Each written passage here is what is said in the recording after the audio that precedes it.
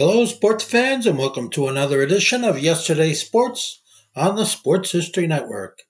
And make sure to check out sportshistorynetwork.com/giveaways. I have 2 signed books I'm giving away. One is titled No Nonsense Old School Weight Training, and the other is Reliving 1970s Old School Football. The 1925 NFL football season, what an exciting and controversial time it was. Well, we have the story on our Football History Rewind, part number 57. Join us to find out what happened in 1925 in pro football. This is the Pigskin Daily History Dispatch, a podcast that covers the anniversaries of American football events throughout history on a day-to-day basis. Your host, Darren Hayes, is podcasting from America's North Shore to bring you the memories of the gridiron, one day at a time. So as we come out of the tunnel of the Sports History Network, let's take the field and go no huddle through the portal of positive gridiron history with pigskindispatch.com. This podcast is part of the Sports History Network, your headquarters for the yesteryear of your favorite sport. You can learn more at sportshistorynetwork.com.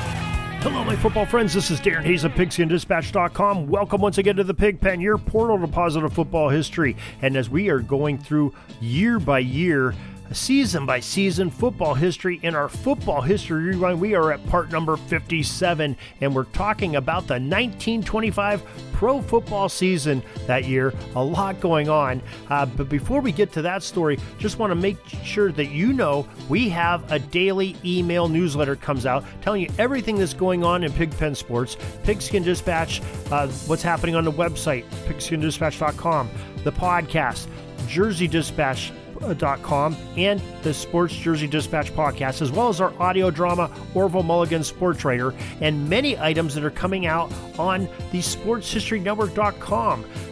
Everything in your email inbox every day, 6:30 a.m., 7 days a week, 365 a year. Catch up on your sports history. Now let's get into that football history from 1925. And the 1925 professional football story is a pretty interesting one. There was some deep interest of the National Football League brass to get franchises into some larger markets for means of survival and income for its participants and its franchises. Now, regions with larger populations would mean larger takes at the gate, as there should be more football fans to support the teams. So that was sort of the trend that was going on starting in 1925. With this in mind, 5 new franchises were awarded. Not all of them were big markets, but the first one, the New York Giants with Tim Mara and Billy Gibson as owners, well, that's a pretty big market. Can't get any bigger than that in the United States. The Detroit Panthers with Jimmy Conzelman as its head, a great player coach, good name to have there. Detroit, a pretty big city and growing at the time.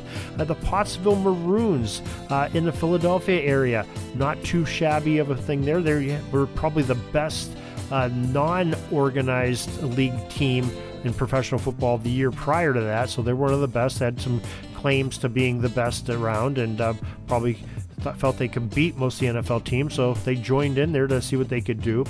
The Providence Steamroller, another really good team, East Coast, pretty large metropolis there, good city to be in, and a new version of the Canton Bulldogs 11. The returning franchises that year were the Akron Pros, Buffalo Bisons, Chicago Bears, Chicago Cardinals, Cleveland Bulldogs. We had 2 Bulldogs teams going on.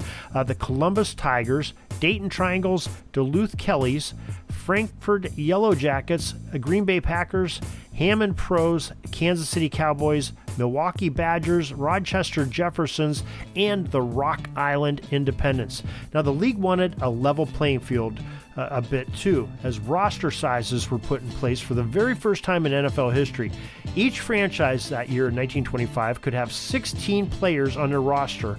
And that doesn't sound like a lot, but remember, this is the era of single platoon football, small payrolls, and they were trying to level it out. So, people that had a lot of money, maybe the Chicago Bears had, a vast sum of money with George Halas and the big market they were in, playing against, the Rochester Jeffersons and, some of the Rock Island Independents that didn't have as big of a payroll.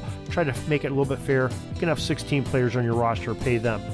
Now, the league, of course, was just tremendous with that many teams, and it was kind of well balanced, especially with these new arrivals if possible, and some of their rivals from before. Frankfurt Yellow Jackets, a natural rival, and Chicago Bears were always good, and some of the other teams that were really always playing very well so far in the NFL.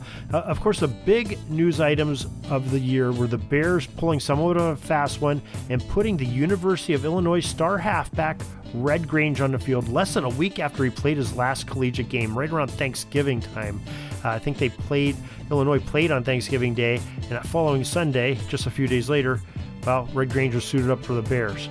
But the Bears and Grange would famously go on their barnstorming tour near the end of the season and really gave professional football the shot in the arm it needed. We talked about it in some of our guests on with the Chicago Bears visiting the New York Giants with Red Grange. Drew a large crowd at the Polo Grounds and really helped New York start to make money. It was the first time ever. They had 70,000 people in the stands, and they made money for the year, and they wouldn't have done it without Red Grange coming in there. So probably was really a good thing, even though it looked a little bit malicious by George Halas.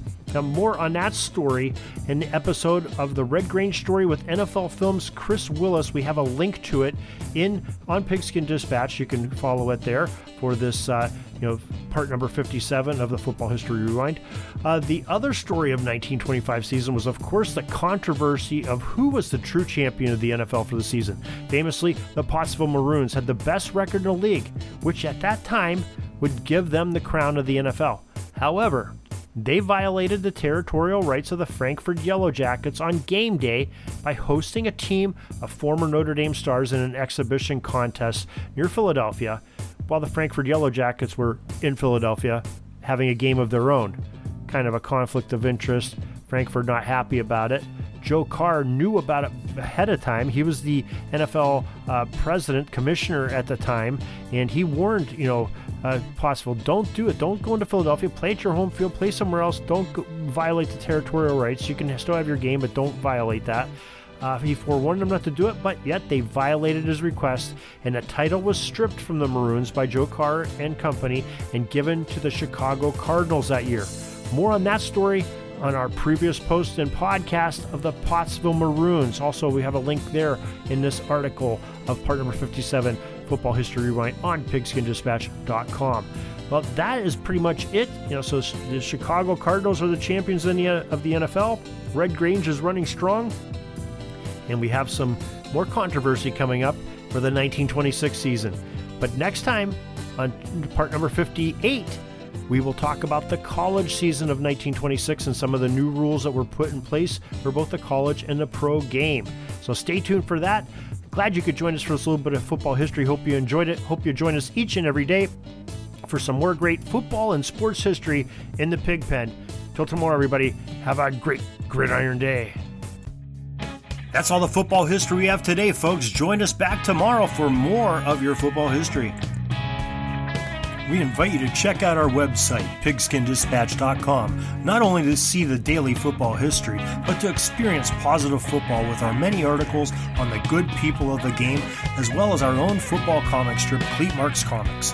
Pigskinddispatch.com is also on social media outlets, Facebook, Twitter, Instagram, and don't forget the Pigskin Dispatch YouTube channel to get all of your positive football news and history. Special thanks to the talents of Mike and Gene Monroe, as well as Jason Neff for letting us use their music during our podcast. This podcast is part of the Sports History Network, your headquarters for the yesteryear of your favorite sport. You can learn more at sportshistorynetwork.com.